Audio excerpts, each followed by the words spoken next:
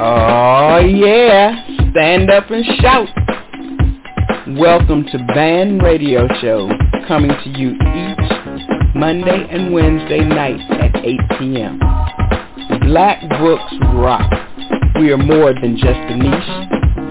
We are a movement, says Ella Curry of EDC Creations. Prepare for the most stimulating conversation on the planet. Sit back, relax, enjoy another mind-blowing literary experience. Give the gift of knowledge.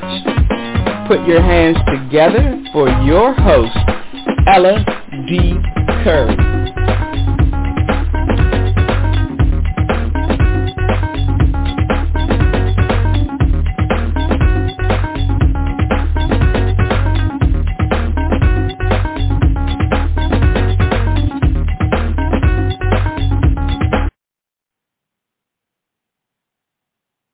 Hello, and welcome to Band Radio Show. This is our Black Books Weekend special. For 3 whole days, we are bringing you bookstore owners, business owners, influencers, creators, authors, poets, reviewers, book clubs. We are bringing the entire literary community together, and these participants dedicate their time and resources to presenting and shining the spotlight on the best books in the industry. Despite all of this outstanding love for talented authors and creators, many times they do not receive the attention and support they deserve. So Black Books Weekend aims to address this gap in recognition and appreciation. This event serves as a platform for introducing all these amazing authors and creators and publishers to readers, ensuring that deserving works, books, community help gets the spotlight that it needs to reach a wider audience. So tonight on our second day of Black Books Weekend, we have the owners of Prosperity Publications. We have Julie Williamson Sapp coming on to discuss Ship Learning Press. Then we have author and poet Sandra Proto, and we have Patricia A. Bridewell, Teresa Stovall, Sheila E. Bell, and Terry Martinez in pre-recorded She Dared to Dream conversations. So we're going to jump right into the show with Prosperity Publications Chief Operating Officer and Vice President. So we're going to welcome Ms. Tashia Moffitt to the show and Dr. Lauren Alves, and they will be discussing the rebranding of Prosperity Publications, and they're also accepting submissions to the publishing house. Welcome to Tashia and Dr. Alves. Hi, welcome. Thank you for inviting us. Good evening. How you doing there, Mr. Curry? I am doing great. So this is amazing. For over maybe 4 or 5 months, I've been working with Prosperity Publication to rebrand the whole company. So allow me to introduce the 2 speakers tonight. So Tashia Moffitt is the Chief Operating Officer.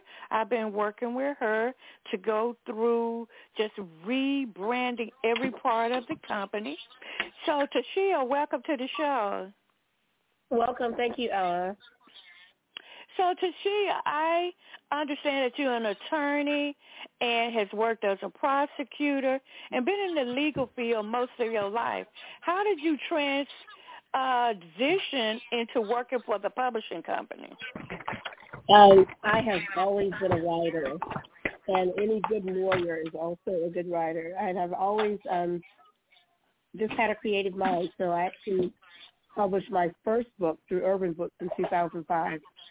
And so I decided that what I saw in the publishing industry was oftentimes books that were more apropos for Black history Black upliftment and Black culture, they were not getting they weren't getting the attention, and there's nothing wrong with Urban Books because I publish through an Urban Books company. However, we are much more than laughter, jokes and comedy and baby daddy drama and that type of thing. So when I started looking around the industry, I noticed that things that were serious, topics that really needed to be addressed in the African-American community, they were not. So that was one of the reasons why, we wanted to start a publishing company.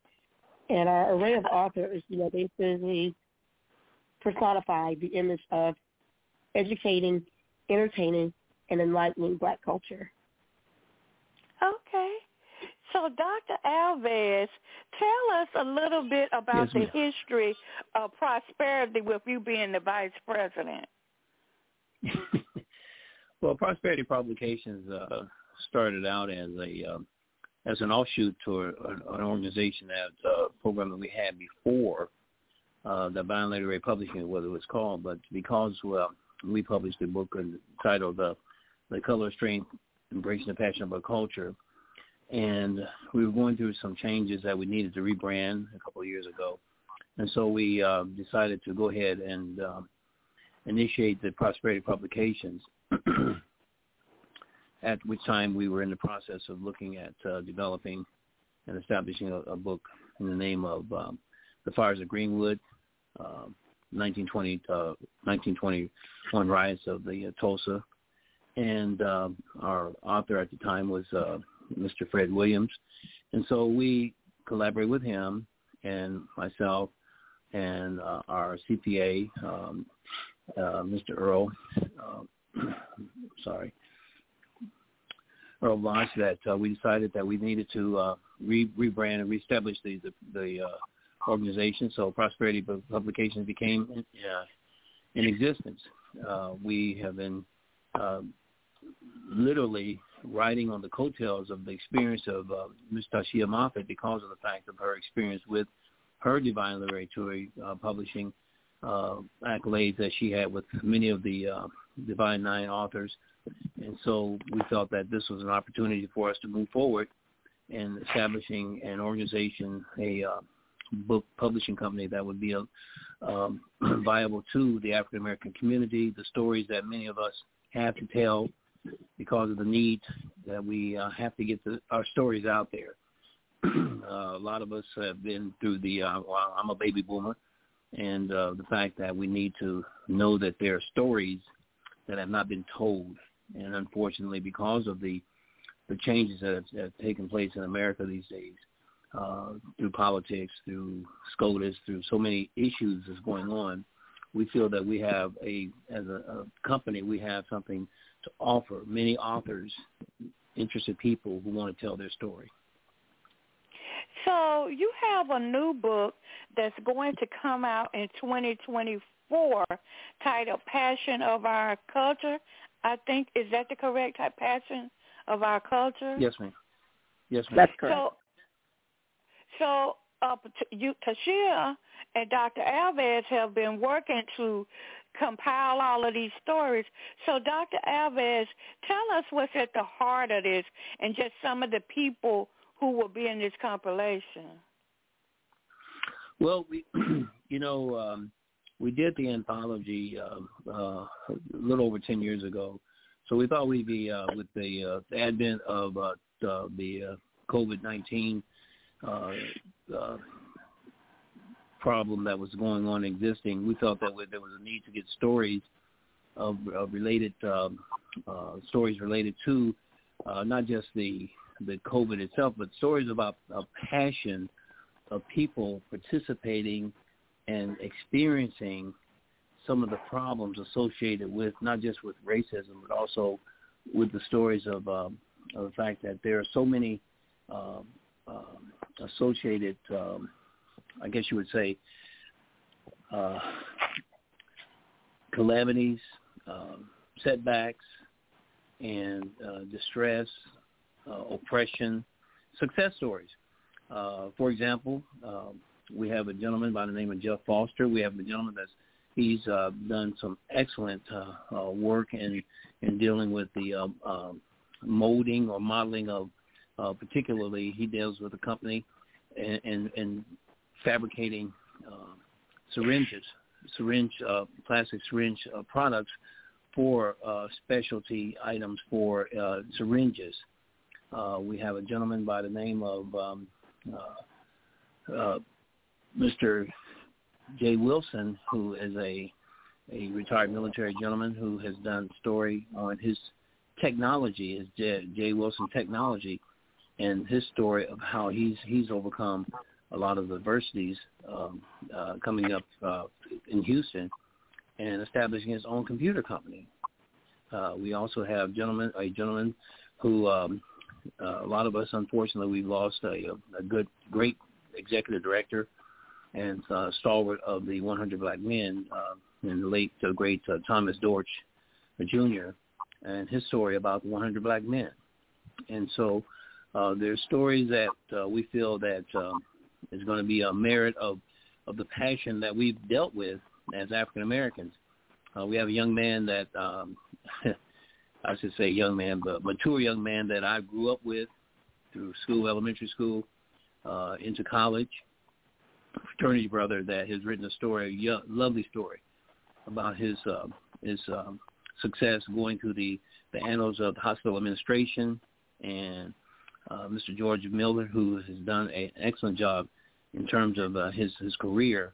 In fact, he was one of the stalwarts in dealing with the issue of, or the situation of the young man that was unfortunately taken to the situation of being in the small town of Jasper, Texas, years ago, and being drugged by a truck by some gentlemen that did not feel that this young man deserved to be on this earth, so they decided to do something that was very unfortunate to this young man. So we've got several authors. I just wanted to interject as well, Ella. We do have some names that people may know of. NBA legend George Gervin also has an offering in the book, as well as Congressman James Clyburn, Reverend Fred Shuttlesworth, the late Reverend Fred Shuttlesworth, Neville Shedd, who actually integrated the game of basketball with the game of Texas Miners versus University of Kentucky. So I'm very excited about the fact that we do have celebrities as well as regular people, anyone that's come through something, some adversity, that they can share their offerings. Their stories. Have a couple of NFL players. So I'm just very excited about, the different stories that we are able to personify through Prosperity Publications. I love it. I can't wait to hold the actual book in my hand, because I know this is going to be phenomenal, and it's going to be a part of history. Hello? And we forgot to mention that the foreword, we're very excited that the foreword for The Passion of Our Culture is going to be offered by James Pickens Jr., who is the star of Grey's Anatomy. So we have a lot of star power. We have a lot of short stories. We have a lot of legacies of courage.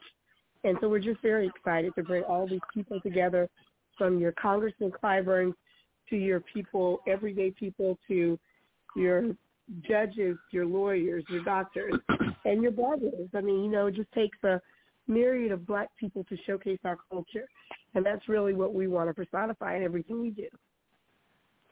So now that... Ella, okay, Ella, I just wanted to say that the fact is, yes, ma'am, that, as I said earlier, the stalwart of our organization has been, we've been on the coattails of Ms. Tashia Moffitt, and as she's interjected, she knows, she's got her finger on the pulse in terms of putting it together, as far as bringing the book together of The Passion of Our Culture, and not to be without standing the need of knowing everything is going in the book. She and I are in constant communication, but she definitely has done a wonderful job in bringing this together, so that we can, in fact, with your support and bringing this forward, of rebranding us to make this happen. So during the course of the rebranding of Prosperity Publication, one of the things that has come up quite a few times is the submissions process.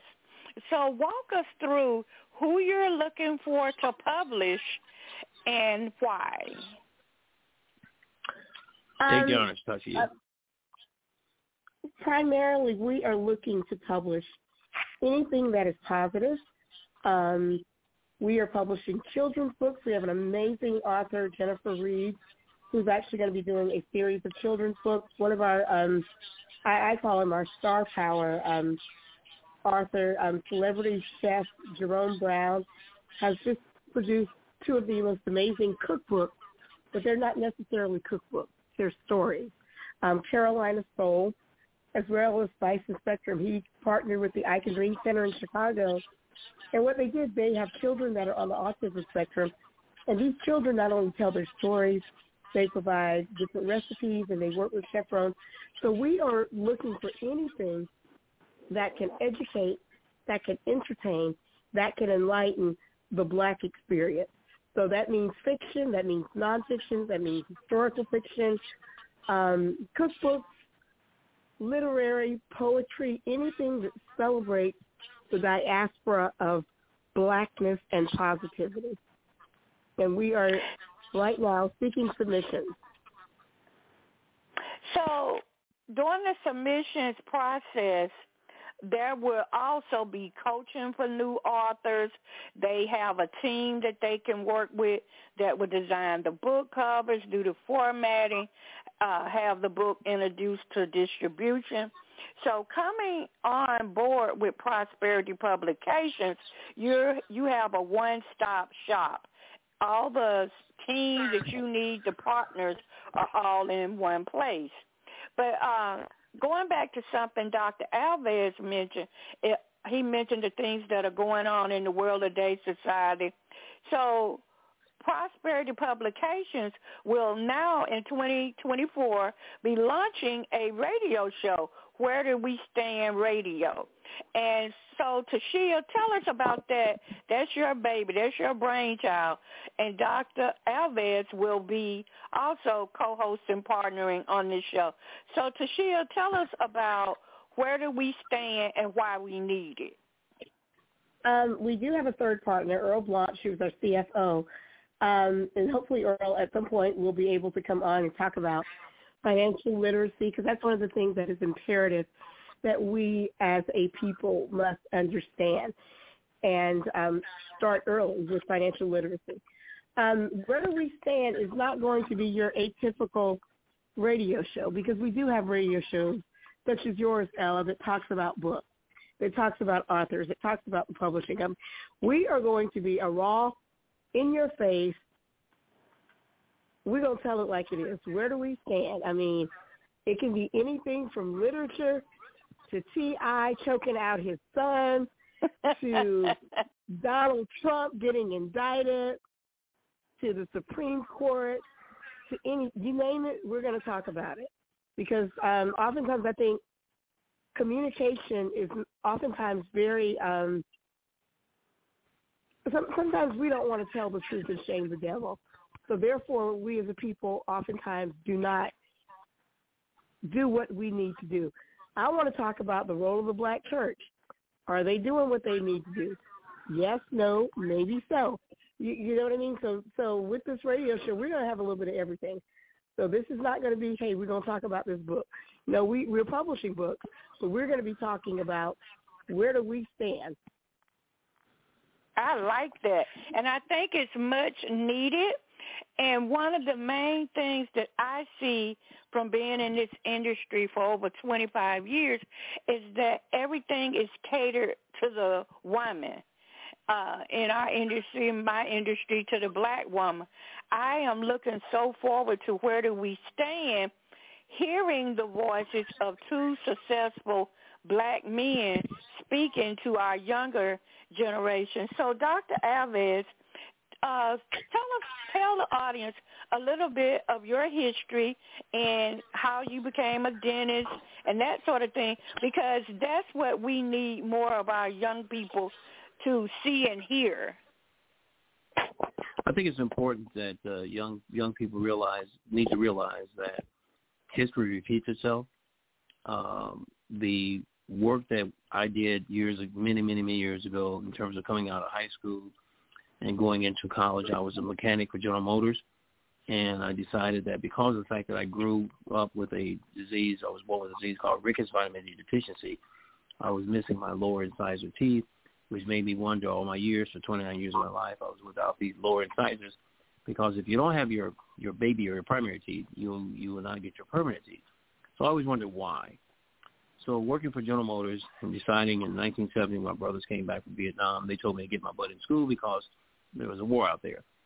So I enrolled in college, did what I had to do, worked hard. It was different, very difficult, did some midnight oil burning, a lot of oil, and decided that this is what I wanted to do for my career.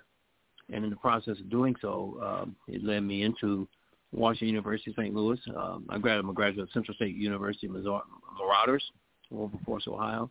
I went into Washington University in St. Louis, got a direct commission from there into the United States Army Dental Corps, and stayed there for 22 and a half years, at which time, during the time, I established myself as a pediatric dentist, becoming especially a board-certified pediatric dentist, first African-American board-certified pediatric dentist in San Antonio, Texas. And in the process of establishing my own private practice and so forth, it led me into retiring there and beginning to teach pediatric dentistry at East Carolina University School of Dental Medicine, after which time I retired in 2021 because it was time for me to go and to move on and pass the torch on to some younger generational people.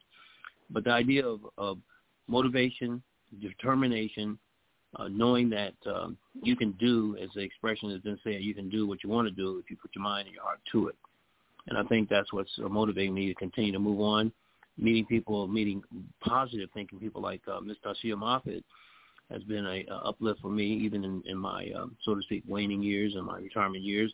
I think it's important to know that it's not over until it's over, and you can move to the next level of success or careers.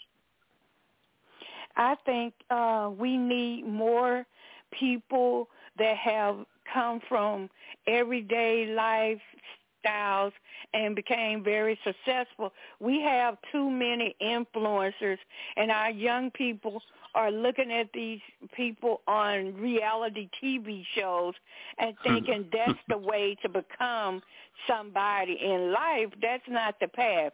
There are so many other ways to find success and own your own destiny. So, Tashia, with that being okay, go ahead, Dr. Elvez. Well, absolutely. I didn't mean to cut you off. Absolutely. It's like the idea that, your parents, they teach you to learn the basics coming up through high school so that you can move on to the next level in college. And then it's up to you to determine what your fate going to be, that road less traveled. And so it's not hard. It's a lot of work. It's hard work. But you know what? You can do it if you put your mind to it. Yes.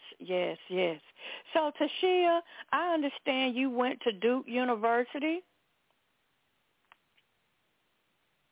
Tashia? I'm here. I don't know what's going on. Okay, so I understand you went to Duke University. Yes, I did, and I also went to an amazing little private college in Hartsville, South Carolina, called Coker College. So I would be remiss if I leave out my other alma mater as well. So, Tashia, do you think that all of our young people need to attend college, or do you think some of them should attend trade school? How important is it for some people to take a trade, to learn a trade?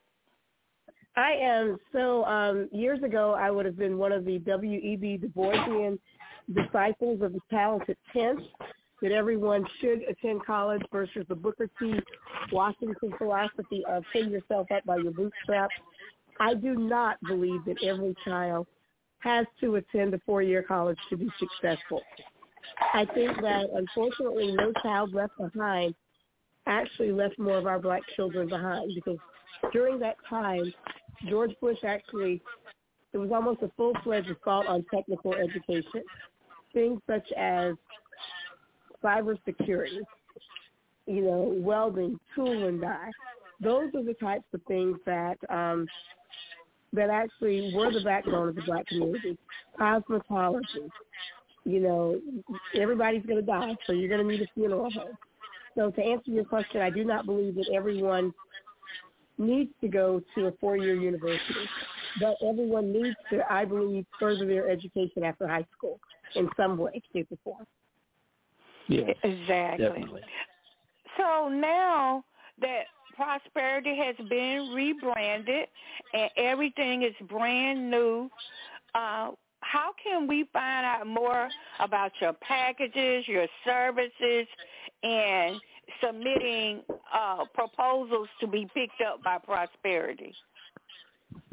You can visit our website, Prosperity Publications, and that is an S, .com, and everything should be on there. Our contact information is on there. We are looking for submissions, preferably within the children's book arena, but we are taking submissions right now for everything. We've got some amazing books coming out. The PhD Game, Confessions of a Black Academic. The Zeta Nest, Z-Nest, which is a part of Zeta Phi Beta Sorority Incorporating. We've been blessed to be able to publish their history book, Spicy Spectrum by Steph Jerome Brown, Colors, Jennifer Reed. Fires of Greenwood is an amazing book, and it is about the 1921 Tulsa riot. So we are definitely taking submissions right now, and we have the submission process on our website. We are actually looking to do more anthologies, and we are very excited about this anthology that's coming out in February, The Passion of Our Culture. Awesome, awesome. Well, Dr. Lauren Alves and Tashia Moffitt, I want to thank you both for coming on and introducing our audience to Prosperity Publication. Prosperity Publication has been presented in Soigné's magazine New Year edition, and I hope that people will go to the website, explore it, look around, check out the authors, support the books, and submit their own books to be published. So thank you both for joining us this Black Books Weekend. And thank one quick thing, please don't forget to tune in to Where Do We Stand Radio. Exactly, and I will be promoting Where Do We Stand. All right. Well, thank you so much, Ella. This has been enjoyable, and thank you to your audience, and we hope to hear from you soon. And please check out our website. All right, thank you. So, Band Radio Show family, there you have it.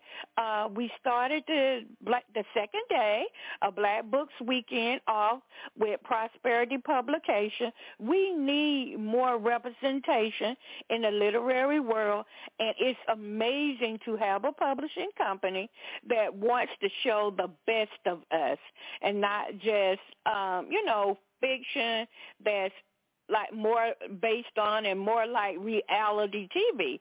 We need more things, as Tashia said, to educate us and enrich us. So next up, we're moving on to Julie Williamson Sapp. She's the owner of Sip, Learn, and Press. Welcome to the show, Julie. Hi, good evening. Welcome, everyone. I am so glad to be back chatting with you. We go way back to a good book my goodness. way back. It has been a journey from a good book. So, Julie, you are one of the most hardest working women I know. I can think of at least 3 successful businesses that you've had since we've been friends, and you have 4 more now that we're going to talk about tonight that I don't even know about. Yes. And so we had the credit we have the credit repair business, the spa business, and what am I missing? The bookstore. The bookstore, the mortgage company, a lot of things. That was way back when in Baltimore, Maryland, yes. Okay, so Julie, tell us a little bit about yourself and how you got into the Sip, Learn, and Press. Yes. Well, I am, like you said, I have several online companies. We also, we had a brick and mortar as well up until about a month ago, but we closed that. But basically what Sip, Learn, Press is and how I came onto that is during COVID, when we were all quarantined, I was just looking for ways to help individuals, because one thing that happened during COVID-19 was I had a clothing line at the time, and I did not lose out on any business at all. It's like our business was booming in 2020. So during that time, I also found that a lot of people were, losing their jobs and getting laid off, and basically we had to stay indoors. So what I came up with was an idea for people to be able to stay home no matter what and make money while they, stayed at home with their families. And that's how I came up with Sip, Learn, and Press. So, Julie, you have truly diversified Sip, Learn, and Press. You have coaching and classes and workshops and the T-shirt in the box. So take us through all the different branches of Sip, Learn, Press. And also, while you're telling us about each branch, the one thing I'm trying to focus on during Black Books Weekend is to get our young people moving. So as you take us through all the branches, tell us how we could take this and give it to our young people to get started in business too. Wow. Well, absolutely. Yes. The first thing is Sip, Learn, Press is a business that teaches individuals how to start a T-shirt business from home. And basically what we do is we have a subscription where you subscribe to our company, and one of the things is we create what's called transfers, DTF transfers, sublimation transfers, and basically anything that you would need in order to start a T-shirt business from home, even down to the heat press. So we give you all the supplies, the T-shirts, all of the resources that you would need to start a business from home. And then what we do is we actually give you classes on how to, start the business as well. We have a workbook that comes in what we call our flagship product, which is our T-shirt business in a box. And basically it's everything that you would need to kickstart your business from the ground up. So when you say T-shirt in a box, a lot of people may not fully understand what that is and how to start a business. So do you teach them how to start like a website, how to use Shopify, print on demand? Do you teach them all of that kind of stuff? Yes. Well, all of that is included in our T-shirt business in a box. The box comes with a workbook that basically takes you from step one all the way to even marketing your business on social media. So the book goes through everything that you will need in order to start up.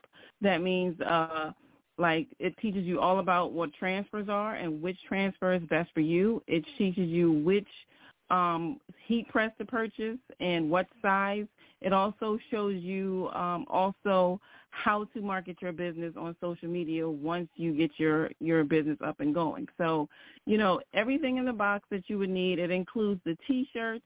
It comes with sample transfers. It comes with directions. It comes with just everything that you would need in order to start your business. It's very self-explanatory. I've been really working on this T-shirt business in a box for like 8 months before I launched it the beginning of this year. And it has really taken off, and it helped a lot of people who, otherwise would not have started a T-shirt business because they thought it was so hard to begin. And your product is on Walmart.com, right? Oh, yes. We actually launched our product and got approved for that. I want to say it's been about 4 months now that we have been on the marketplace, Walmart.com. So that was a milestone for us to be able to have that product, on Walmart, to be able to get it accessible all over the country. So that was one of our goals, and our next goal is to actually get the product, the box itself that contains the T-shirts, the transfers, the workbook, and everything you need into the actual physical stores. And I like this because a lot of young men are really into graphic design, and they draw and they create their own images, and most of the time it's just for social media. But now they can take those images, those illustrations, and turn them into T-shirts and start their own signature clothing line. So now that takes me into your AI courses, which I plan on becoming a part of, because that right there is jumping. It just took off flying. So tell us about your AI courses. Right. So to piggyback on what you said about the artists, and we don't want to, AI, people think AI is taken away from a lot of artists, and in some way it is. And I normally tell some of the artists, because we do work with a lot of local artists and a lot of artists online, we take their artwork, and with their permission, we actually use them on our website to sell transfers to individuals that like their artwork. So we try to help artists and work with them and collaborate with them to be able to get their artwork out there, and we do market them as well.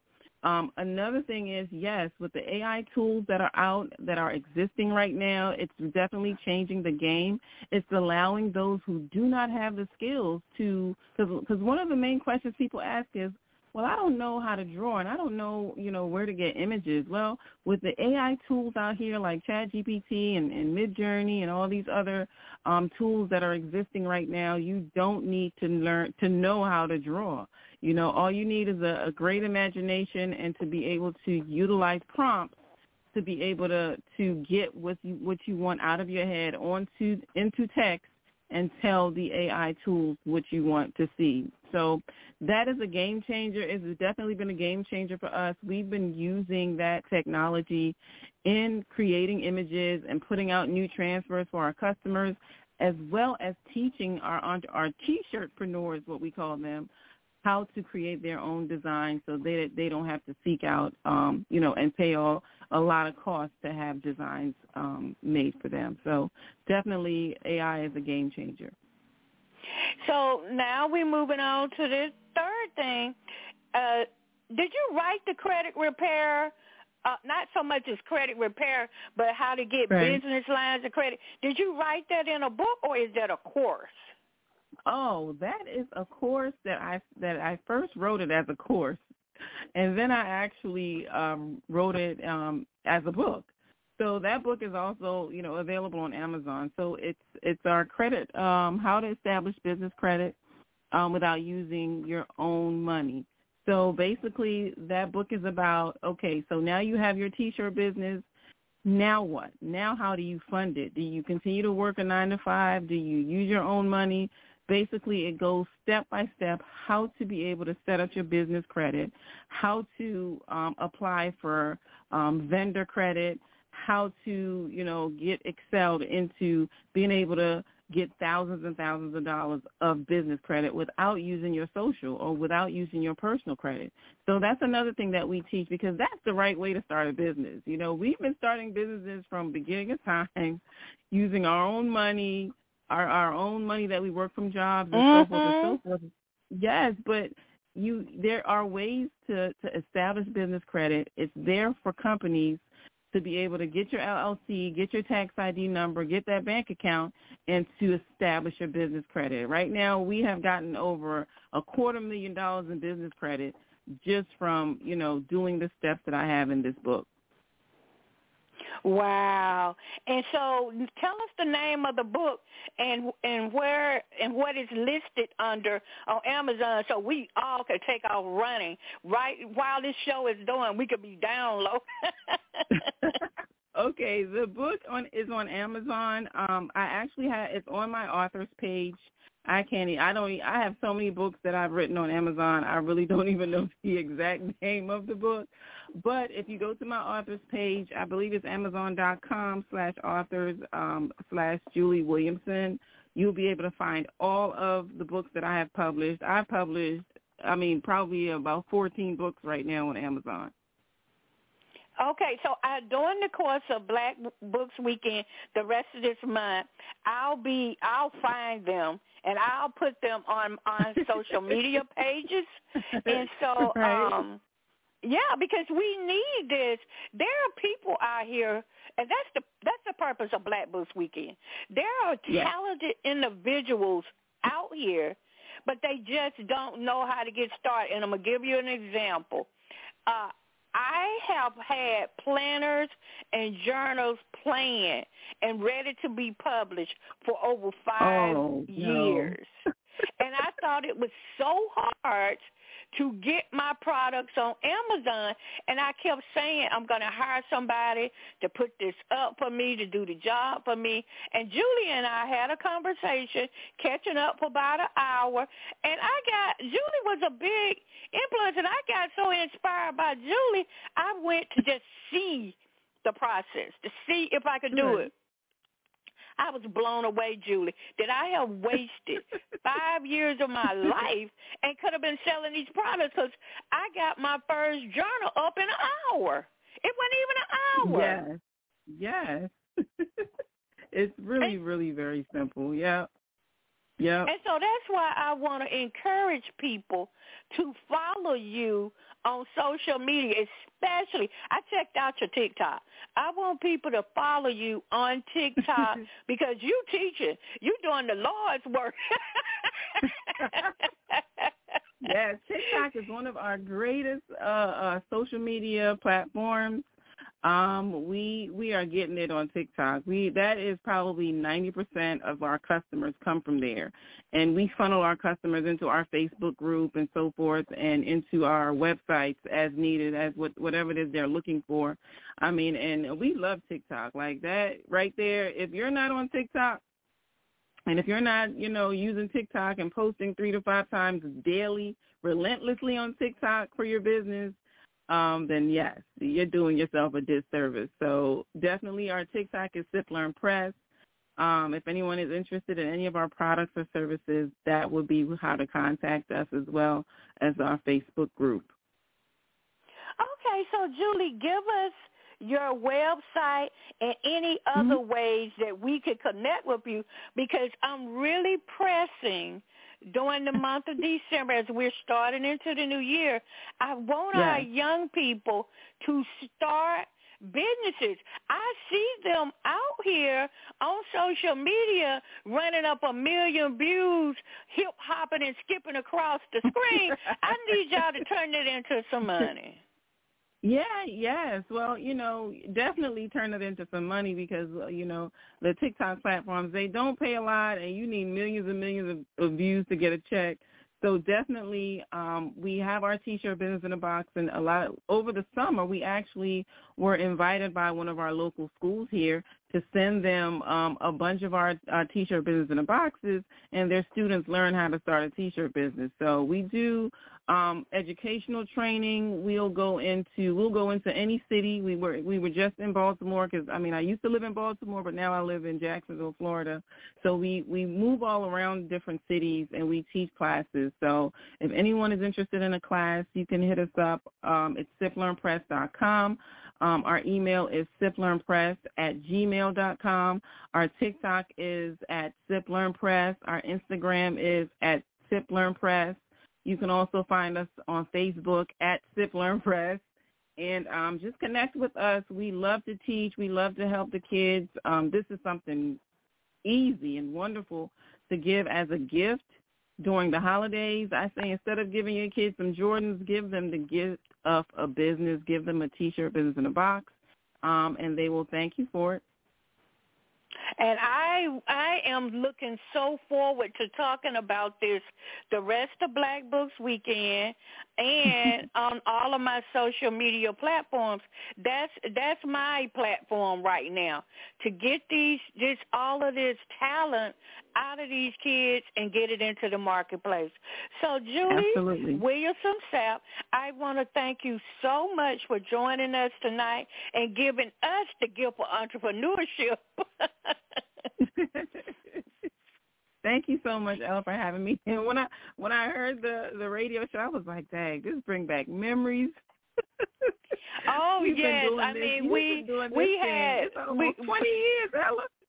Yes, we have brainstormed, and we were just going to take over the world with so many ventures. I remember the first event we was on together at a college in Baltimore, an event. Right. So, yeah.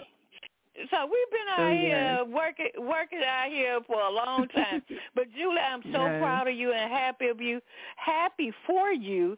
First on the new marriage, and then I'm happy about the business and that you're out here as a community leader helping change lives. We need this. Absolutely.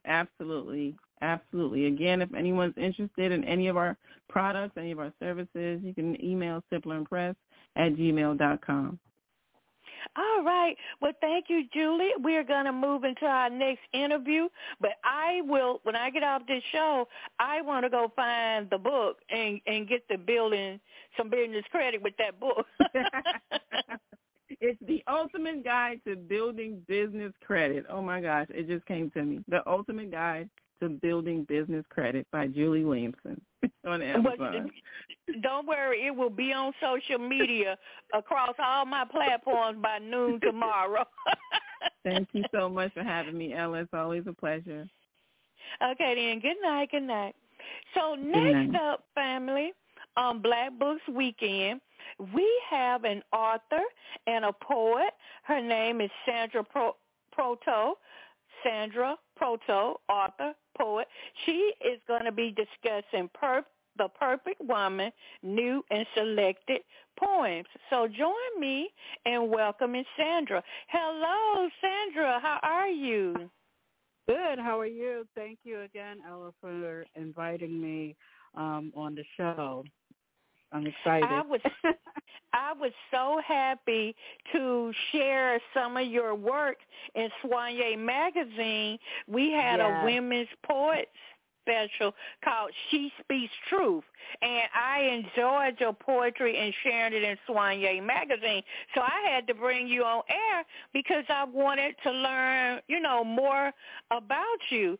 So audience, author and poet Sandra Proto has a collection of poems. She's created CDs, all of that. So Sandra, give us a little background on some of the work you've done and your accomplishments in poetry and writing books too. Okay. So I started writing poetry when I was 12 years old. And a lot of poets I know start out that way. And it was just a way for me, because I was very shy, and it was just a way for me to express myself. So I used to keep my my poetry book or my little composition book underneath my bed and, just write. It was like a journal, like journaling for me. And then I started writing. I just kept writing, and my first book I wrote, it was called Wrapped Up in Life with Omniscient Eyes, and I published that in 2011. So that was like my first time publishing, like self-publishing on my own. I was like, let me start to do this, because I'm like, they just sitting in my drawer and collecting dust, and I just felt like, you know what, let me start doing, like, self-publishing was cheaper now than back in the days when, it was a lot more money. So I was like, okay, let me try this. And I designed the covers, and I had my husband edit it for me, my first poetry, book, just to make sure it was all right. And that was my first one. And then I just started, my second one was actually not my own. It was my aunt's collection. So I helped my aunt out to publish her first book. And she's like in her 60s, 70s now. I believe she's in her 70s now, 60s, 70s now. And I was proud of that. That I helped her edit that, because it was something that she actually inspired me to write. So I was happy to do that for her. And her collection is called Move Over World, Mary's About to Holler. Oh, I like that title. Yeah.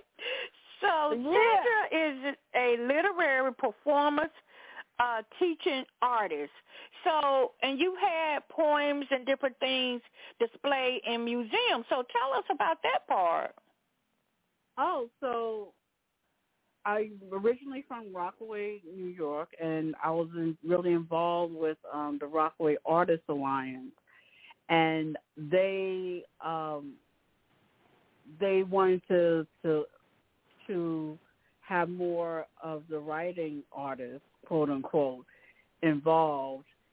So I, whatever they had, like palindrome or, whatever theme that they had, I just, I wrote poems, and I was like, okay, maybe I could, submit this and have it, displayed.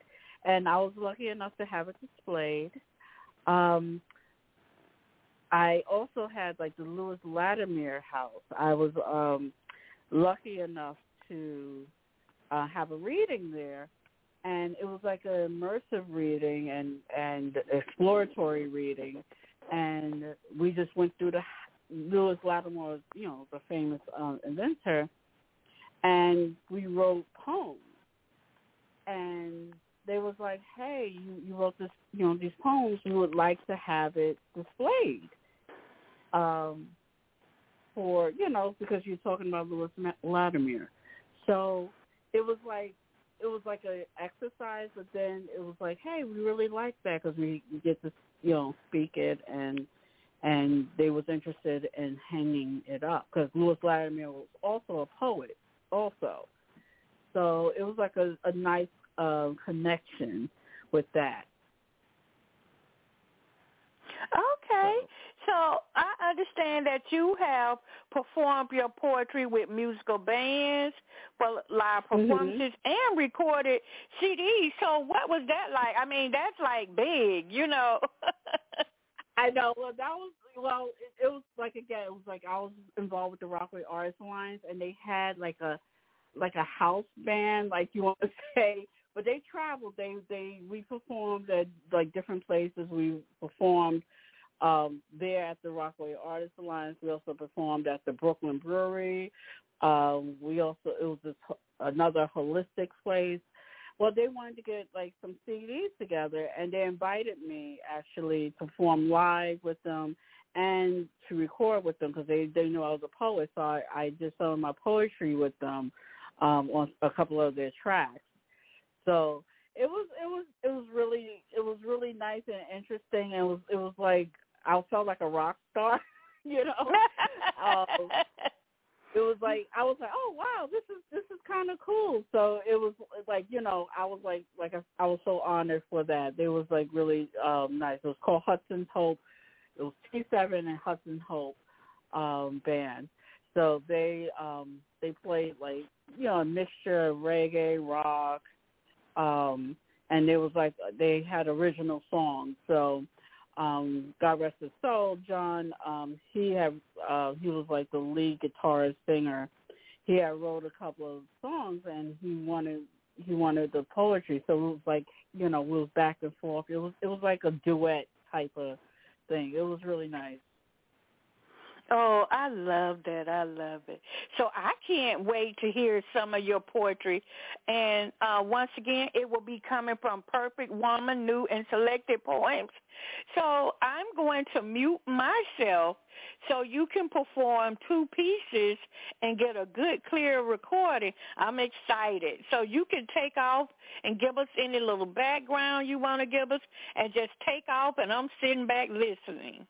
I'm going to actually read Generations, the one that's in the magazine, because I was honored, and thank you so much for publishing it for me. So Generations, I mean, I guess it will be kind of self-explanatory, so I don't have to explain this one. So it's called Generations. 3 generations, mother, daughter, daughter, mother, grandmother, granddaughter. Each is at peace from their splintered lives. I sit and think about them and what each has meant to me.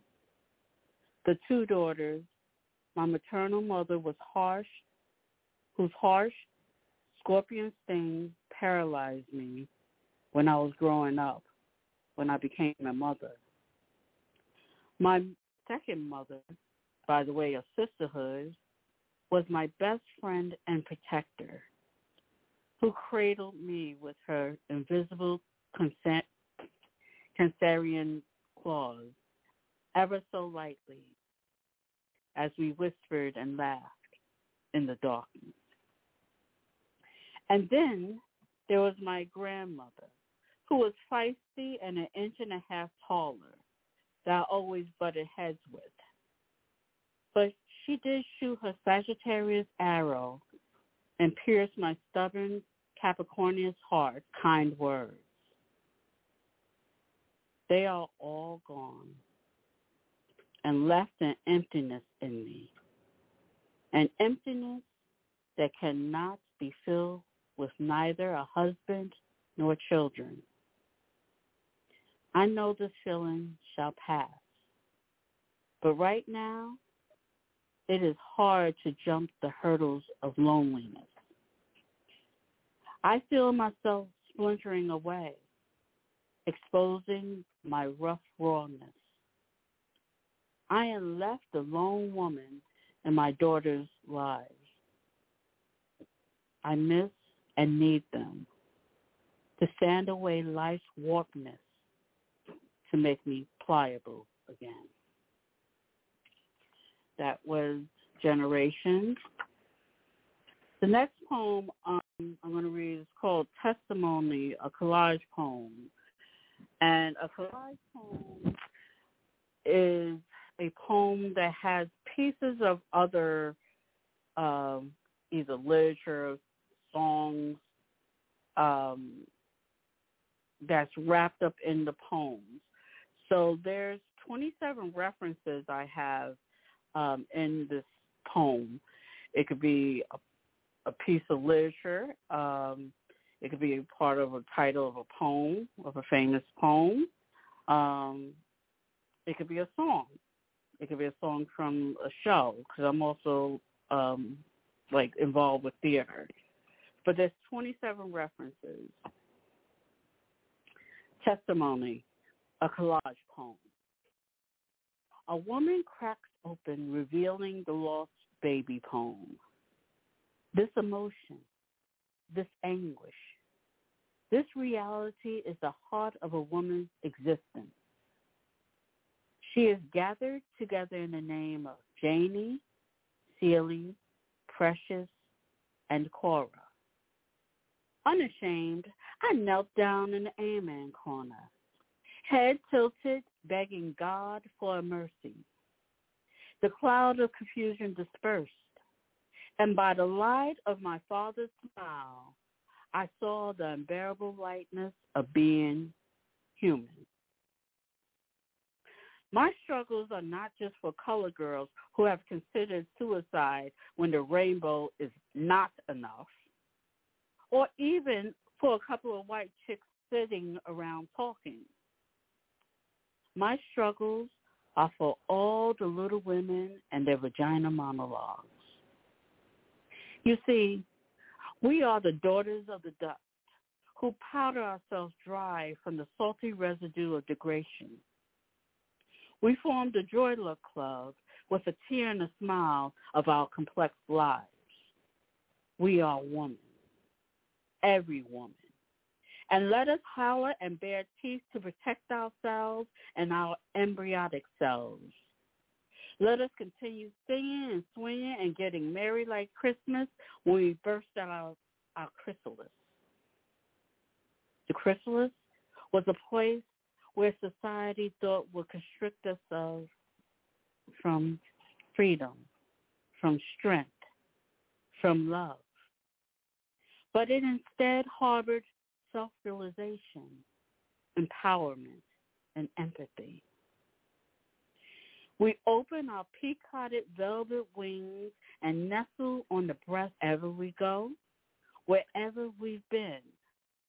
There's a certain peace that makes us shake loose our skin and pay homage to our hips, because we know we are the phenomenal women of this bitter earth. And that was Testimony, a collage poem. Now, I like that. I really do. That's the first time I ever heard one of those. Yeah, so it's a piece of a little everything in there, and it's okay if you don't, get all the references, because it can be vast. It can be different authors and pieces of other books or songs or titles of songs, and also title characters. So it's like has everything in it. And I always wanted to do a poem like that. I always wanted to do a collage poem, and I finally just sat and just did it. I like it. I mean, because that's new to me, and I love Black Books Weekend because I get to learn so much stuff, and I'm sure people in the literary community will too.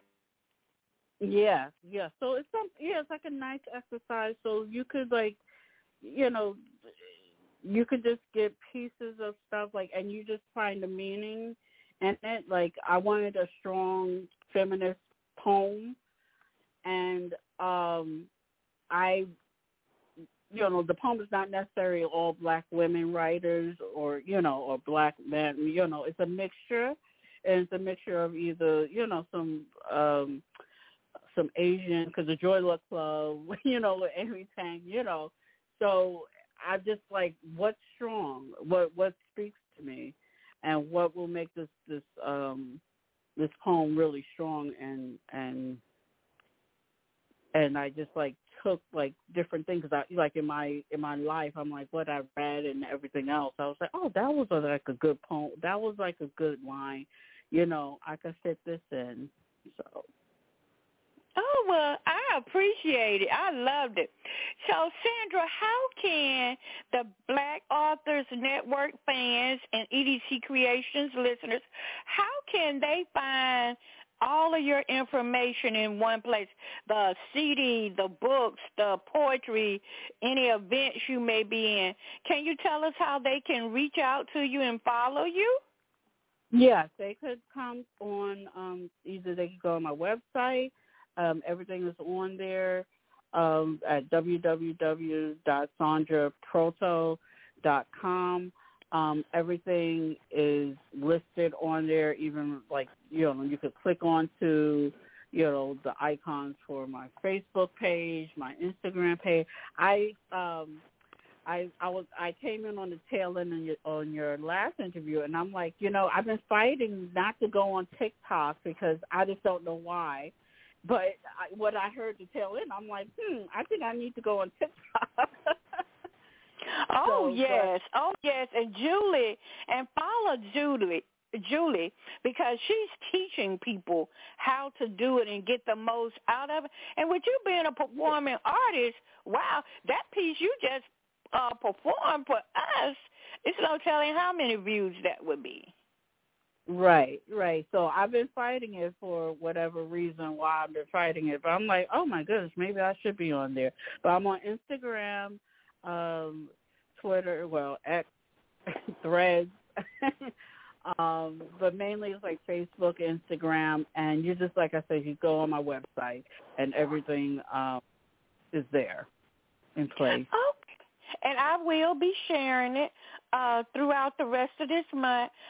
Across my social media, I'll be putting up a graphic with a QR code that leads people to your website and products. And I want to thank you so much for joining us.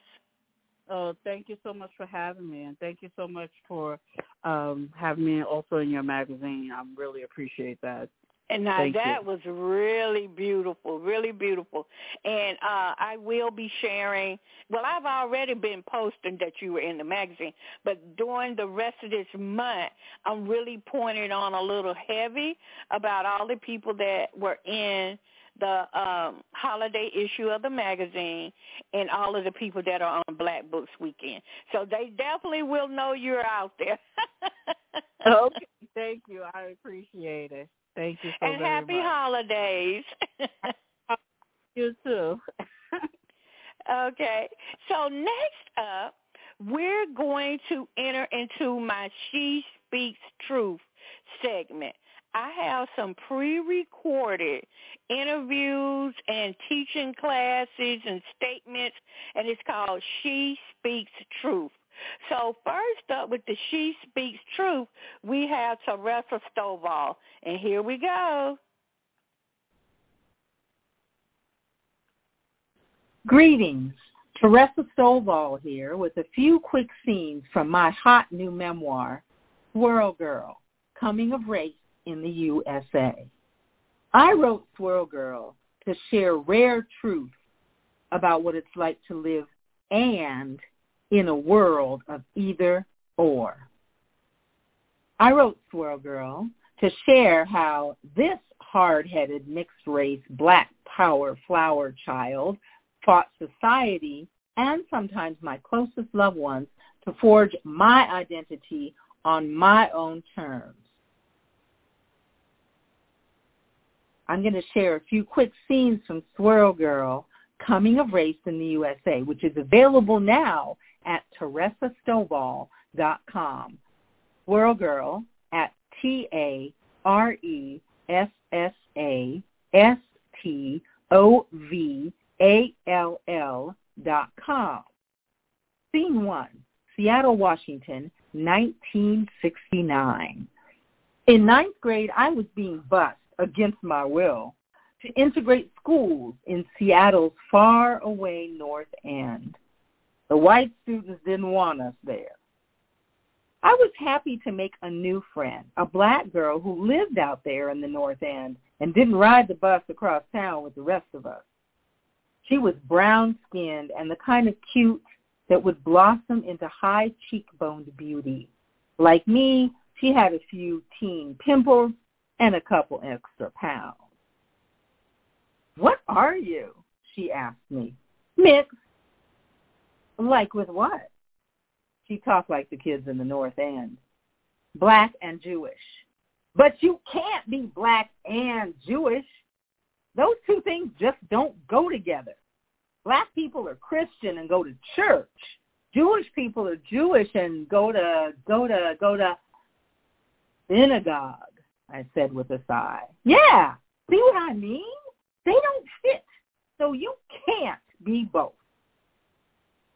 I wondered if growing up black in such a white environment had damaged my new friend's brain. Then I thought about it.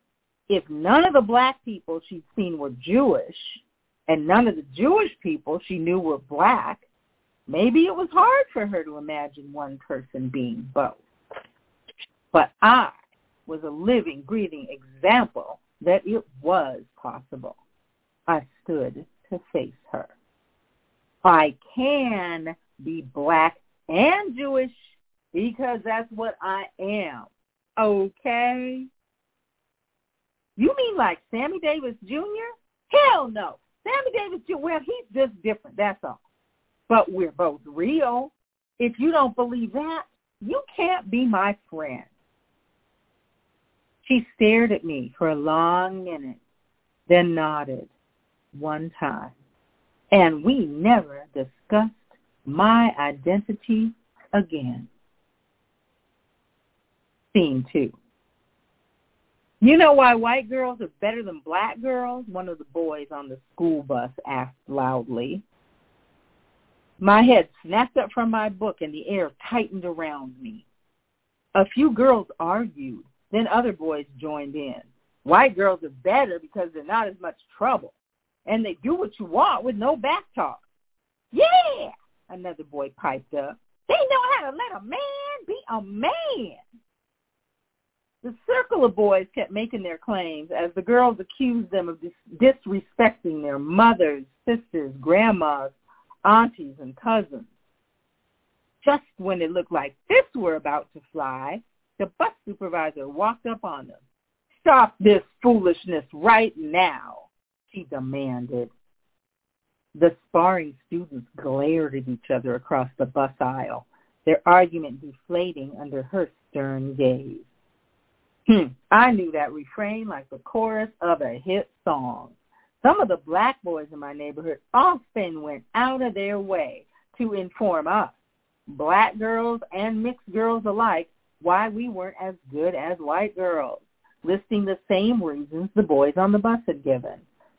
I wondered where they'd learned this, what made them think this way, why they were so quick to put down their own in favor of white girls.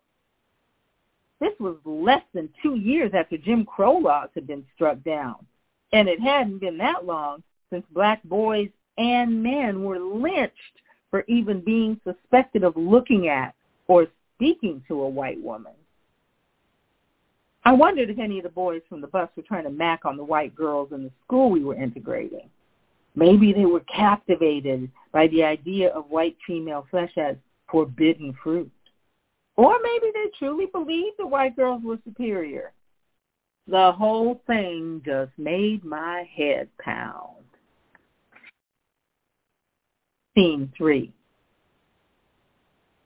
My copper-toned father's attitude about my identity made me wonder if he regretted having mixed children. I couldn't tell if he hated his own blackness or thought I'd be better off pretending that it didn't exist. My folks were divorced, and though Dad lived nearby, he stayed on the outskirts of our lives. While Mom did double duty as a parent, he made it clear that he had no interest in playing a fatherly role. On holidays, Dad invited my brother Greg and me over for his delicious barbecue. On regular weekend visits, when he wasn't on the grill, he listened to good jazz, drank endless beer, drenched all his food in hot sauce, and got on my nerves. One Saturday, we sat in his house watching news reports of the race riots blazing across America's inner cities with cries of "Black Power" coming from the screen. He stared impassively, nursing a beer. Desperate to forge a connection with him, I gathered my nerve and reached out to share something close to my heart. I read this book by Malcolm X. He set his beer down hard on the wooden coffee table. I don't need to read about that shit. I've lived it. He studied my face as though he'd never seen it before. What's your problem? Why are you trying so hard to be black? I'm not trying to be anything, I retorted. Why are you trying to deny your blackness? We locked eyes. Stop telling people you're black. You can be, he waved his arm around, anything you want. The way you look, you can tell people anything. I don't need to tell people I'm anything when I'm already something, I said. He looked sad. You're too young to understand what you're throwing away. That night, I asked God why the man who gave me my blackness was telling me to throw it away, deny it, because he believed that living a lie was a better option. When he claimed I could be anything, I heard him suggesting he'd be cool with me changing my name, denying my ancestors, lying about every aspect of my being, and pretending he didn't even exist. He acted like blackness was only for those whose bodies didn't give them other options, a stain that I should avoid and escape for as long as I could pull it off. At the dawn of my teen years, as our nation rocked and rolled with shifting race relations, what I wanted most was for my father to hold up his end of the deal as the parent of mixed kids by standing tall and being proud of his identity, like Mom was of hers. It was hard to respect him when he wouldn't even give me that. Scene 4. In that summer of 1969, Black identity was still evolving in response to the social movements of the time. Notions like soul and state of mind were often cited as qualifiers. The prevailing concept that one drop of black blood made you black reflected the slave masters' rules for protecting their property and the realities of Jim Crow segregation that came later. But it also meant that even a mythical single drop carried the power of history, struggle, resistance, and triumph that could not be denied. And in the United States, there was no middle ground, imaginary or otherwise, between black and white. My mother was fond of saying that my brother Greg and I had the best of both worlds. I reasoned that was something she imagined about being mixed, but it didn't make sense to me. Maybe she envisioned a magical buffet of race and culture that allowed us to pick and choose certain features according to our preferences.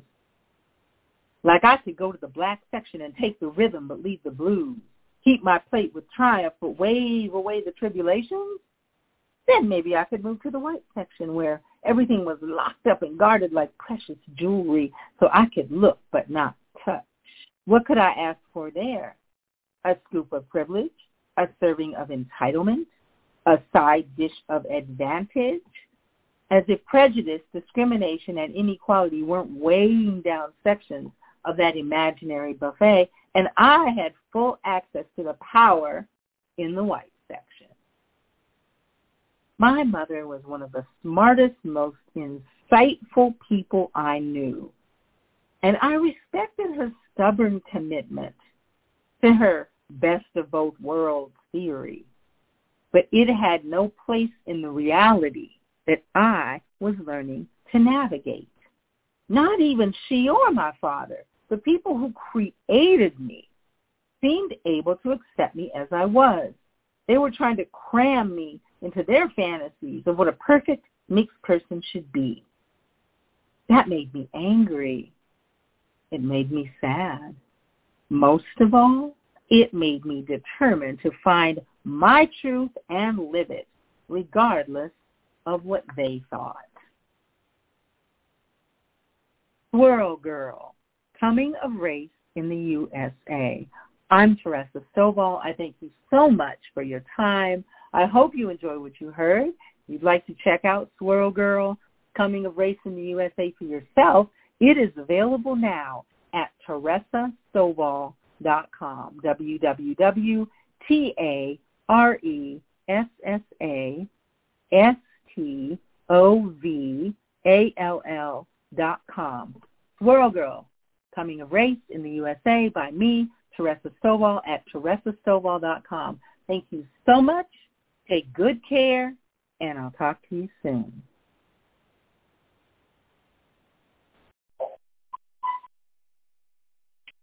I am Terry Martinez.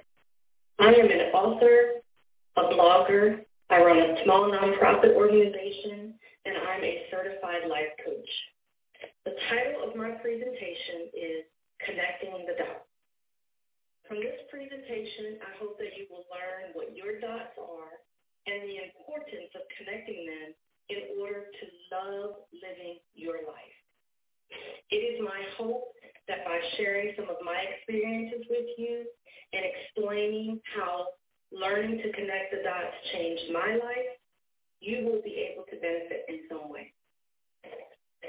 First, I want you to take a few seconds, close your eyes, and visualize what you see when you hear me say, connecting the dots.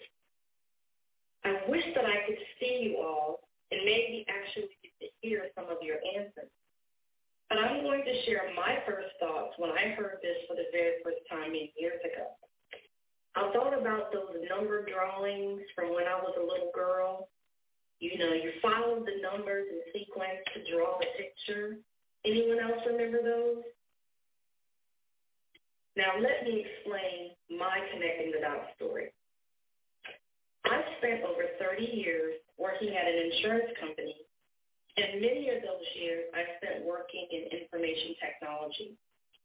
I worked on a very specialized team. We did data migration. I'm sure many of you are wondering, what in the world is a data migration, right? Well, in short, it's when you take data from one system and migrate it over to another. Sounds pretty easy, right? Well, it's really not, and here's why. Healthcare data is fairly complex. You have to understand all of the data points and how they work together, how they interact with each other, which ones are dependent on the others, which ones can stand alone. When I first joined this team back in the early 90s, as I was being trained and the process was being explained to me, I was told that the key to our team's success was learning how to connect the dots. That's learning the data, how it connects and interacts with each other in order to understand how to migrate it. You have to learn how the data interacts in the old system that you are moving the data from, and also into the new system that you are moving the data to. Now, at first, I didn't really understand why we needed to learn how things worked in the old system, especially since we weren't going to be using it anymore. But in time, it all became much clearer to me. When I joined the team, I started off working with member data. The members for an insurance company are the patients for a hospital or doctor's office. Everyone on the team felt that their data was the most important piece of the puzzle. We had team members working on employer group data, member data, referral data, claims and provider data, just to name a few of the major data points. Well, I'm here to tell you that I know, or I should say I knew, that my piece, members, was the most important piece. I mean, think about it. If the insurance company didn't have any members, how could they survive, right? Well, a few years later, when I began to work with provider data, I realized that maybe they were the most important piece, since if there were no providers, the members couldn't access care. So what comes first, the provider or the member? Anyway, I think you're starting to see my point. Sometimes the way the dots connect is all about perspective. It was during my time working with provider data that I began to understand the importance of understanding the relationship from where the data came from as well. Provider relationships are constantly changing. Practices merge or split up, and it's important to maintain the integrity of those relationships because of claims and payment history. Understanding the history of the data is just as important as knowing where it's headed. Remember this point, ladies, because it's going to be important a little later. I've worked on this team for over 20 years and participated in well over 35 large data migration projects. Never did I once put the pieces together that learning how to connect the dots goes way beyond those data migrations. Now just stay with me for a minute. The concept of connecting the dots applies to each and every one of us. We're all made up of a bunch of dots that uniquely connect to make us who we are. Now, I'm not talking about science and our DNA or anything like that. I'm talking about what's inside of you, your mind, what makes you who you are, what are your values, your dreams, aspirations, what makes you tick.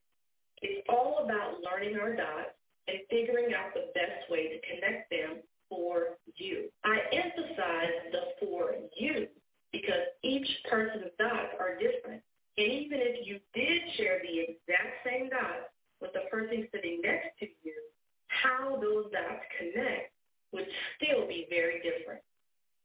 As women, we are generally very good at taking care of everyone else but ourselves. Oftentimes, it isn't until later in life when we become empty nesters or go through a divorce or some other major life change that we begin to realize that we have absolutely no idea are or what makes us happy. We have lived for our husbands, our wives, and children for so long that we lose sight of who we actually are, what makes us tick. Now, I'm not pointing any fingers because the only reason I'm familiar with any of this is because I've lived it more than once. This is the very reason I'm sharing this with you today, because I've been there, and I want to help as many women as I possibly can understand why they're feeling the way they do and help them to understand that there absolutely is a way out. But that way out is uniquely your way out. Again, I emphasize it's uniquely you because there are so many self-help books and courses that you can read. What works for one doesn't work for all because we all have different dots that connect in a unique way for us. What are the dots, you ask? I can only give you examples because, again, each person's dots are unique to them. It's really all about your values. What is important to you? What are your goals and aspirations? What is your family structure? I think you get the point. Let me share a few of my dots with you. One of my dots is faith and spirituality. My personal relationship with God is very important to me. If I'm being completely honest with you, this one has been a real challenge for me over the years. I've moved this dot around a lot, and it wasn't until very recently that I realized the importance of this one for me. This dot keeps me grounded and keeps all the others in line. A slight shift in this dot, and it can throw off all my other dots completely. My next one is personal relationships. My circle is very small. Now, I know a lot of people, but my inner circle remains very small. For me, this dot is of great importance, but it's intentionally small. I'm really not capable of having a large circle. I choose quality relationships over quantity. That's important to me. For someone else, it might be very important to have a large circle around them. One isn't necessarily universally better than the other. It's just whatever works best for you. The next one is physical health and mental health. These dots are also key for me. I have some health challenges. I have an autoimmune disease that presents some real challenges for me at times. I'm also a diabetic, non-insulin dependent, but it's still a disease that must be managed very carefully. I'm sharing this all with you to make a point. My health dot is critical for me. When my health gets off balance, it begins to affect all of my other dots. I've learned to listen to my body and make the necessary adjustments to try to stay as healthy as possible. The next one is career. Now, this dot has undergone some fairly significant changes over the past few years for me. And that's another important thing to remember. Your dots can change over time. Some dots may become less important and die off, whereas others may grow in importance in your life. Just like data in those migrations I used to work on, our dots are fluid. As we grow and learn, the makeup of our dots change. Here is where it's important to understand how your dots connect. If you make a change to one dot, you need to understand what other dots might be impacted to be prepared. In case you're wondering when I figured out the larger meaning of learning how to connect the dots, well, I'll tell you, it was after divorce number 2.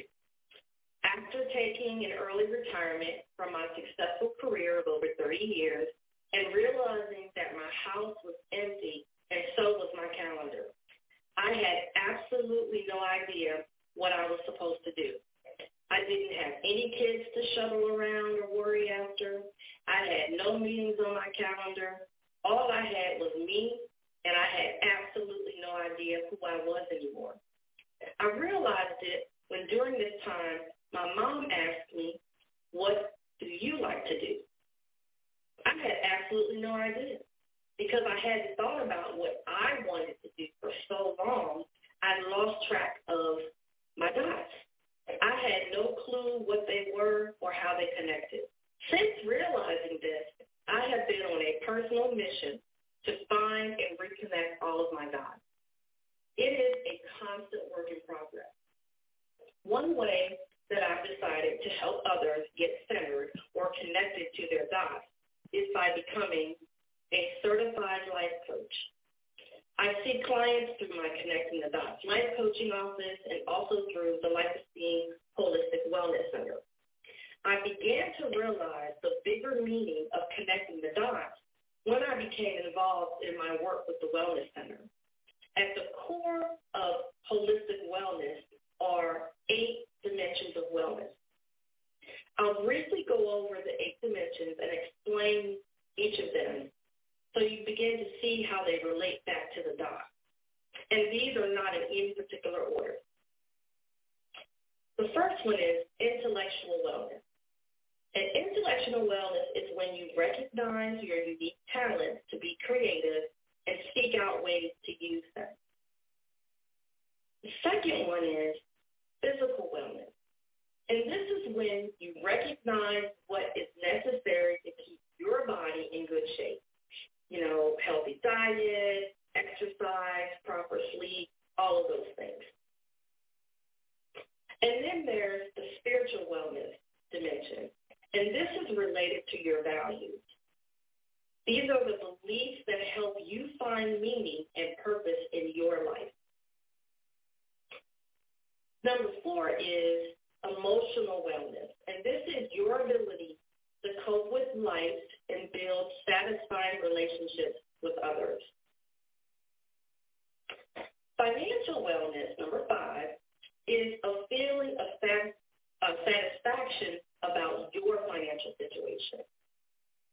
The next one is occupational wellness. And this is a sense of satisfaction, with your choice of work.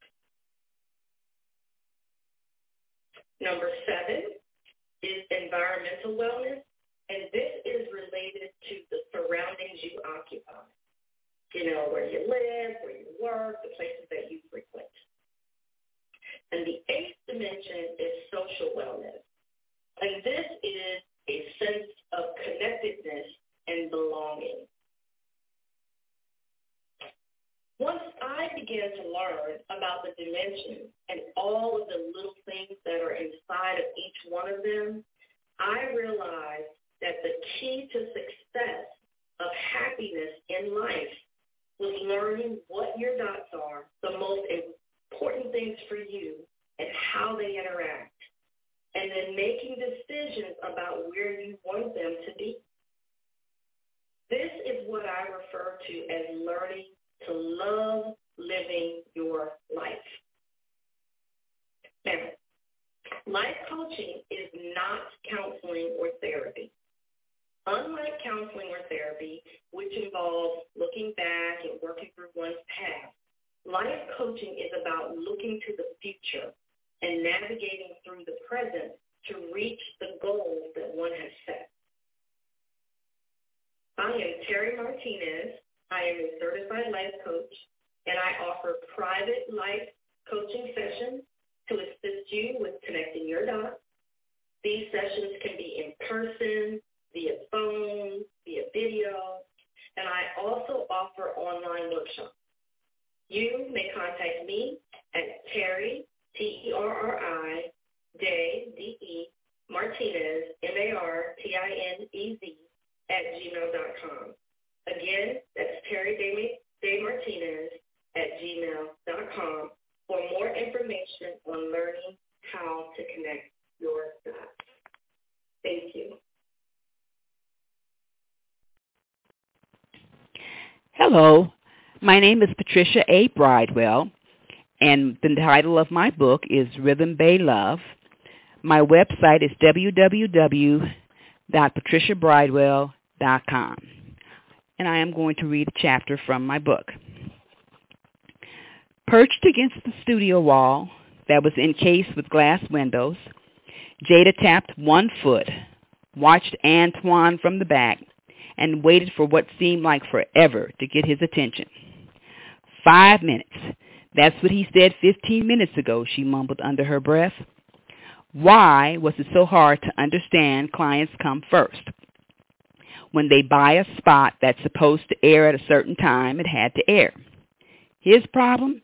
Antoine knew but didn't care if he could sit in there, play music, and make things hard for her. Well, she'd wait. And whether he liked it or not, adding the spot was not an option. Antoine had been at the station for over a year. A surprise to many, his rapid acceleration from newbie to one of the most prominent radio disc jockeys in Los Angeles was mind-boggling. The word was, DJ Ant's popularity had put a spit shine on Simon, the program director's face. On the opposite side, his move to day shift sent DJ Rocky Lopez and Jada on a tailspin. Wake up, L.A. It's time to move to the groove. This is your favorite champ, DJ Ant, the Prince of Romance, bringing you the first 2 hours of oldies but goodies and some spicy romantic tunes for your pleasure. Antoine lifted both hands. More to come. Musical Joy at 101.3 KTLM on your dial. Here's one of my favorites. Running his hands through an acre of light brown dreadlocks, Antoine inhaled and leaned into the mic. In a sultry voice, he said, "Keep your head to the sky" by Earth, Wind, and Fire. Jada's head tilted. She inhaled and exhaled to remain calm. This was getting ridiculous. Watching him expediently multitask between the mixing board, paperwork, laptop, and sips of water, she shook her head. That man is so full of himself. 2 months. That's how long she'd been dealing with his behavior. Antoine turned, gave her a dimpled smile, saluted her like a sailor, and held up one finger. She almost held up her middle one, but she caught herself. "Keep your eyes off my man," Denise snapped, as she swayed over to the door wearing a pair of 4-inch multicolored Jimmy Choo shoes. A scarf that matched the shoes was a perfect choice to accent the aqua blue dress that hugged her size 16 pyramid. "Hey, lady, I'd be happy to. He's not my type, and I'm about to report him to Simon. He won't let me in." Denise stuck a tongue inside her cheek. "He's probably busy, or trying to get your attention." "Oh, stop. He's not that busy. And why would he want my attention?"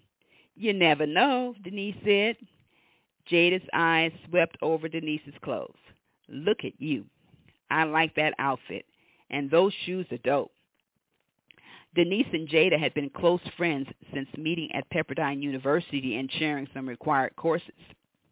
Both grew up in urban communities and shared a lot of common interests.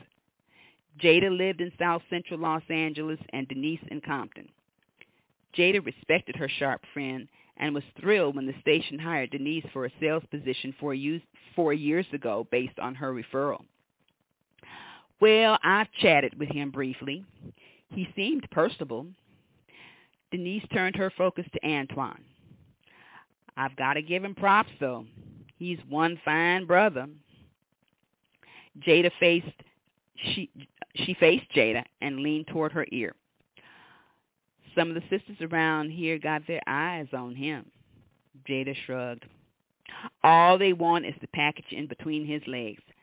Denise gasped. "No, that didn't come out your mouth." Jada fluffed her reddish auburn, kinky, curly hair. "What else would they want? He's way too arrogant, as sarcastic and rude, too." Though she would never tell him, Jada's curiosity about the hype that stoked her fans' devotion forced her to listen to his shows on the way to work. She cut her eyes at Antoine. "Well, ooh, have mercy. What do we have here?" Denise fanned herself with one hand while checking Antoine out. He'd removed his jean jacket and tossed it on a chair. Jada tried to dismiss her friend's comments, but like Denise, her eyes didn't stray from his well-toned tattooed arms. Dang, those musical notes and clefs moved seamlessly every time he flexed those arms.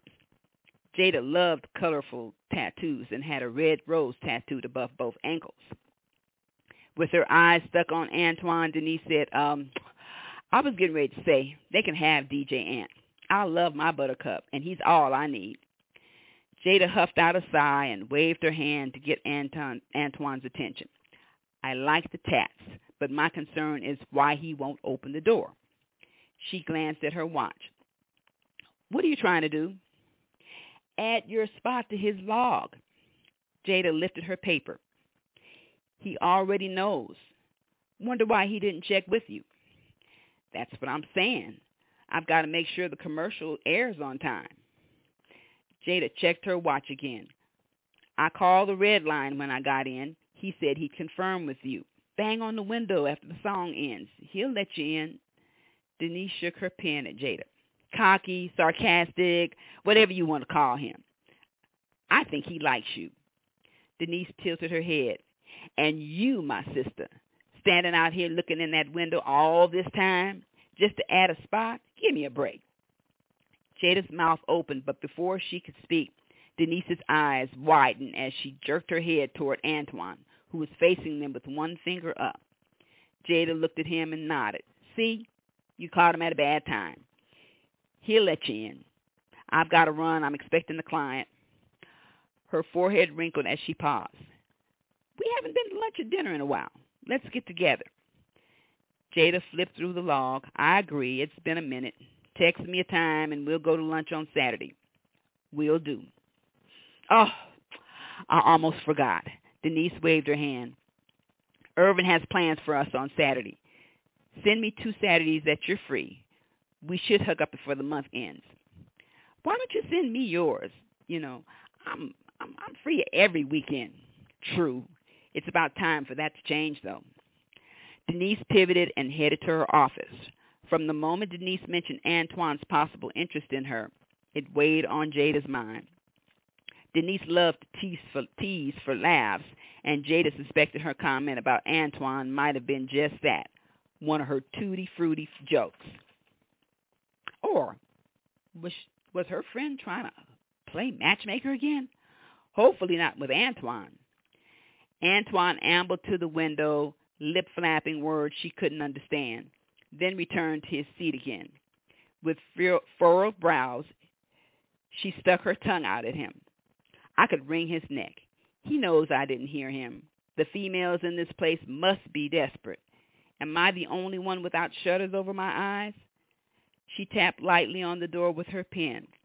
Finally, he rushed back to the door after a commercial break and opened the door. I apologize. I had to log my playlist before my shift ends, and I was behind. How's your morning going? Antoine asked, as though he'd done nothing wrong. Better, now that I can do my job. Can I see your log? She stepped back so he could sit in his seat. A violet aroma filled her nostrils, and she searched for incense but didn't see an incense burner or vase. Sure, little lady. Go ahead. He placed his headset around his neck and handed the radio log to Jada. Her first thought was to ignore the silly nickname he'd given her. She hated it, and her inner voice said, no way should she engage in this guy's rhetoric today. I think you know my name. It's Jada, and I don't like being teased about my height. I have no problem with being short. I wish. Between her 5'1" height and a petite size 5 figure, the people always assumed she was much younger than 32. Jada had coped with being teased during her high school years, but she'd reached a point where she could tolerate it. Now a lot curvier, she often flaunted her bodacious legs in skirts and dresses. My bad, Jada. I didn't mean to insult you. It's a figure of speech, Antoine said in a flippant tone before raising his hand and signaling a pause. All right, L.A., it's 8:48 a.m., and you're listening to 101.3 KTLM on your dial. I'm DJ Ant, the Prince of Romance, here to add a little spice to your morning. Next up, one of my favorites by Stevie Wonder, As, from Songs in the Key of Life. Spice, calling me little lady didn't add a bit of spice to my morning. Jada briefly watched Antoine out the corners of her eyes, then diverted her attention before he noticed. She flipped through the log, made notes, then altered her stance. Where did he dig up information about his attention and attraction to me? Antoine removed his headset and swiveled his chair around to face Jada. He slumped in the chair and crossed one leg over the other. Their gazes met. Without a blink, his eyes ogled her, inch by inch, from her face to her cleavage and down to her shapely legs where they stalled. He licked his lips. Can I ask you a question? Depends on what it is. Although her white blouse, hot pink pencil skirt, and gold hoops kicked butt, Antoine's attention didn't faze her. If he doesn't stop staring, why are you so bitter? A frown splayed Jada's face. Excuse me? What do you mean bitter? I'm just saying. He leaned back in his chair and paused. A bundle of dreadlocks tumbled around his peanut butter brown face and shadow beard. You seem angry, easily agitated, like you're mad at the world. Jada snapped her chin to her chest. Sir, you don't know me well enough to make that judgment. The nerve of him to make comments like that after his buffoonery, which was causing her heart to beat faster and raising her anxiety level. I don't have to. Your actions expose your feelings. His hazel eyes bored through hers and made her uncomfortable. That's your opinion. Bottom line, you don't know me. So let's end this conversation now, she said, remembering to remain positive. Have a good day. Jada forced a cheerful smile, placed an orange Post-it note on the log, and laid it in his desk tray. You can't stand hearing the truth. With a sly grin on his face, Antoine placed his headphones back on. Jada maintained a smile and strutted to the door, then threw up a palm and walked out. Who does he think he is? He has no idea what I've been through. His insensitive behavior will not interfere with me doing my job. I worked too hard to get this position. Just because I'm not stimulating his ego like the groupies who worship him, he's fuming. But that's the least of my worries right now. She rolled her shoulders, released Mr. Antoine's criticism from her mind, and walked to the break room for coffee. Thank you for listening. My name is Patricia A. Bridewell. My new book is called Rhythm Bay Love, and my website is www.patriciabridewell.com.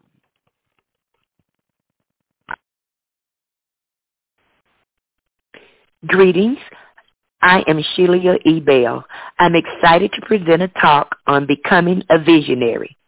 To the women of the New Sisterhood community, I especially want to say that I hope I say something to inspire, motivate, encourage, and uplift you. It is always my intent to be a beacon of light wherever I go, whether in person or via a podcast or on social media. My years of experience in simply living life, doing an array of things, and overcoming many adversities amid the good times has afforded me some wisdom.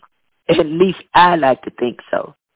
Maybe you can make that determination after listening to my podcast. Let me start off by sharing a little bit about me.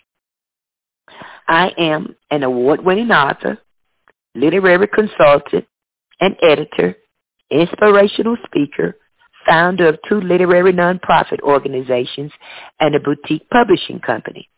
I come to you with over 20-plus years of experience in the literary industry in corporate America. I am a mother, grandmother, and yes, great-grandmother. I am a proud, educated, amazing Black woman. Now, these are all titles and accomplishments of which I am definitely proud for and grateful for. But I also come to you as a once broken little Black girl, a girl who felt defeated and less than because of my physical handicap, in spite of all I accomplished even in my youth. I come to you as someone who allowed mess, physical and verbal abuse, garbage and trash to take a place at the table of my life. As a Black physically challenged woman growing up during the civil rights and Jim Crow era, I have experienced, I believe, more than my share of the curveballs and alley-oops life can present. I've had more than my share of taunting, bullying, and being told what I cannot accomplish. I've been called the N-word, pointed at, stared at, talked about, yet, like Maya, I rise. So you see, all is not lost because, yes, in spite of it all, today I proudly proclaim, despite my physical limitations and imperfections, despite my failures and mistakes, I come to you today as not just a strong black woman.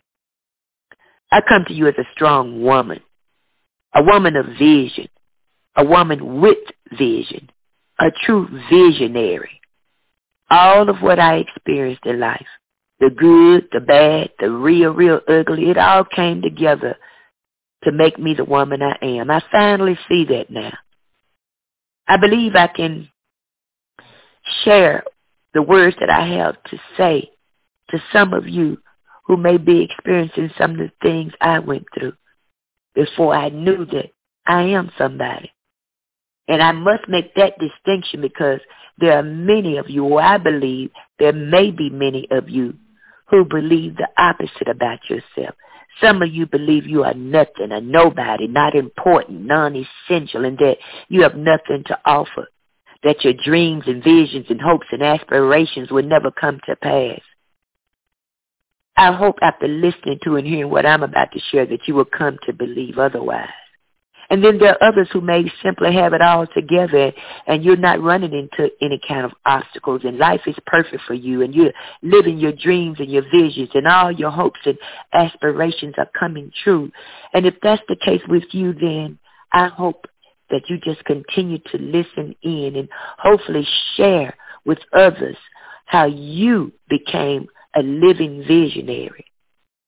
But that's why I feel it is important for me to use my voice to uplift and encourage you today.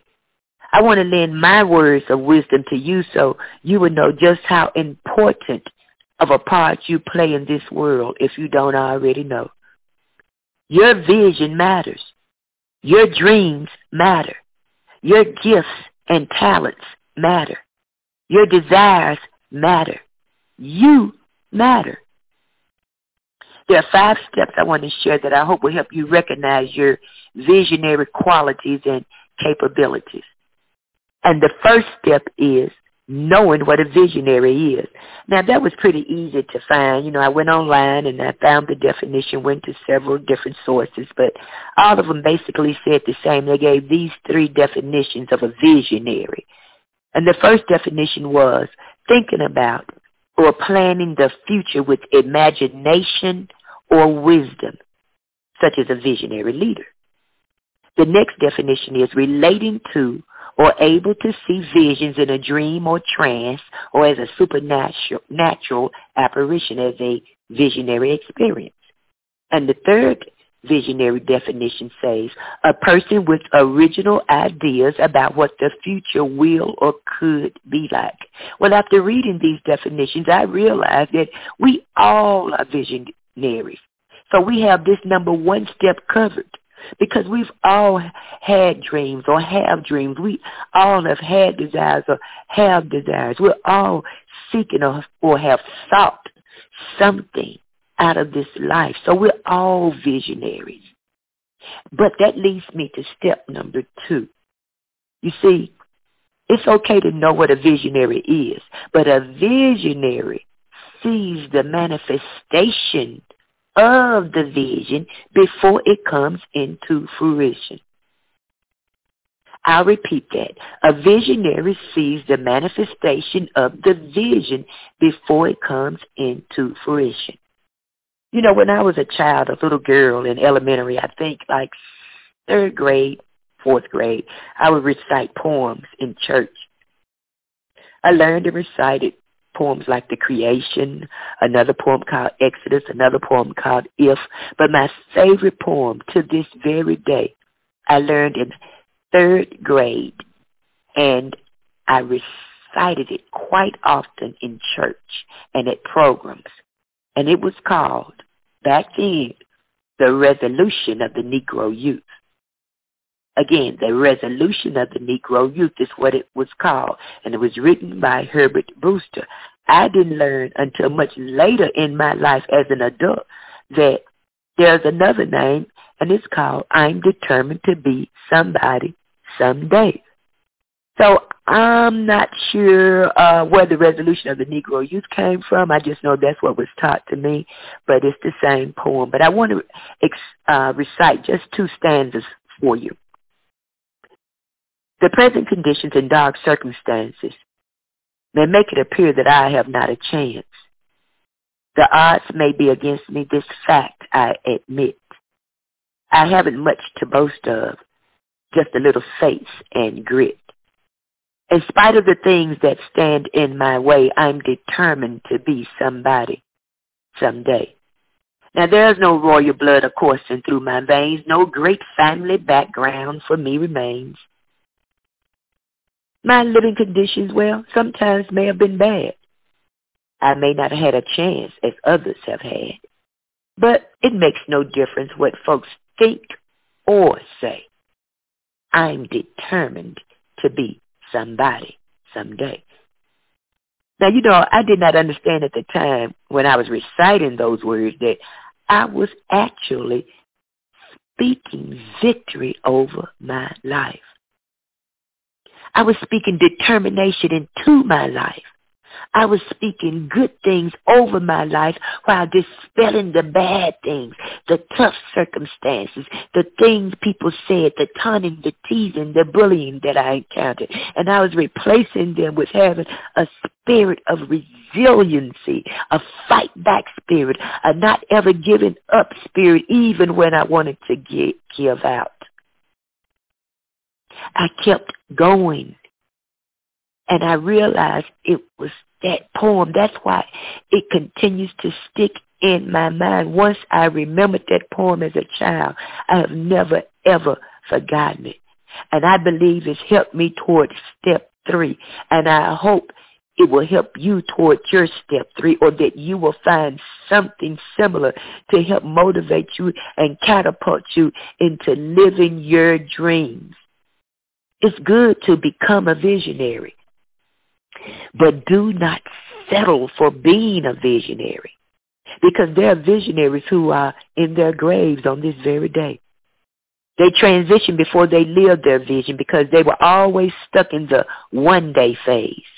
One day I'm going to do this. One day I'm going to do that. Or they gave up on their dreams and their visions. They stopped believing in themselves somewhere along the way. They stopped believing in their talents and gifts. They stopped dreaming. They stopped visualizing. Along the way, something or someone convinced that person to stop dreaming.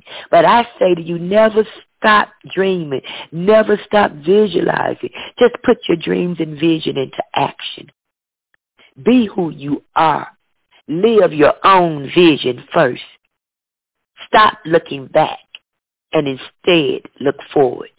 Release your past mistakes by releasing the old baggage. Turn your future around by speaking good things over your life. Stop being an obstacle and be an opportunity. Stop chasing your dreams. And you might say, what? Stop chasing my dreams? Yes, stop chasing your dreams. What do you mean by stop chasing my dreams? Well, if you're chasing your dreams, that logically means your dreams, your vision is running away from you and not toward you. Stay in position. Stay ready. Be prepared to receive your blessings. Don't run. Don't run after. Don't run away. Even the Bible says if you obey the commandments of God, his blessings will overtake you. In other words, instead of you having to chase after your blessings, after your dreams, after your vision, they will chase you every place you go. And all you have to do in addition to believing is to keep the faith. That's number 4. Keep the faith. When you're a visionary, sometimes your dream your purpose, your goal can be brutal and tough to achieve. But I implore you to keep the faith. Be serious about whatever your passions are. First of all, identify what your passion is, what your gift is, what your talents are. And that is what you perfect. Now, you may think it would be easy to keep the faith when it's something you truly desire. But that's when it can be hard, especially when things aren't working out as quickly or as positively as you anticipated, even when it looks impossible. But a visionary will not give up. You may fall, you may falter, you may stumble, you may run, but you should never give up. Always believe in yourself. Believe that you have what it takes. Believe you are more than capable, more than acceptable. Believe you are more than enough, because you know what? You are. Have faith in you. I want to share a short poem with you, and it's anonymous to me. The title of it is Be True to You. It's a short poem, and I'll continue to look for the author of this poem. But it says, as you set out on life's road, unsure of the path you'll go, the most important thing you can do is to always be true to you. Always remember who you are in moments of struggle or fear. Never forget or give up on the hopes and dreams you hold dear.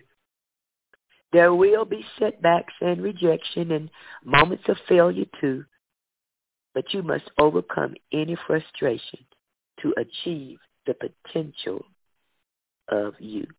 So remember, believe you are more than enough, because you know what you are. And then along the way, number 5, help somebody else rise. By being good to others, by being loving toward others, by helping someone else rise to the top, it only elevates you. It helps you and the other person. It really should go without saying that you and me, we should always seek to help others. Consider it an opportunity when you are in a position to give, to make a difference in someone else's life. Do not be afraid to bring others along with you to the top. Give, and it will be given to you. Pressed down, shaken together, and running over will others give to you. And I'm not just saying something. I believe that. I've lived that. I've watched that. Always be ready to help someone else, because it is in giving that you receive. Everyone is important to God, including you. Lastly, I just want to say, I ask you to remember on your visionary journey through life, 3 things. Let no one tell you what you can or cannot achieve by being you. You are more than enough. Number 2, trust in your vision by living your dream. And number 3, be grateful always. I would sincerely hope and love it if you would visit my website, SheilaWrightsBooks.com or SheilaEbell.net, and subscribe to it for literary updates and some of my other services. You can also follow me on Instagram or Twitter at Sheila E. Bell. That's Sheila E. Bell. My books are available online in digital and in paperback from your favorite online e-tailers, just by visiting my website. Thank you for your support.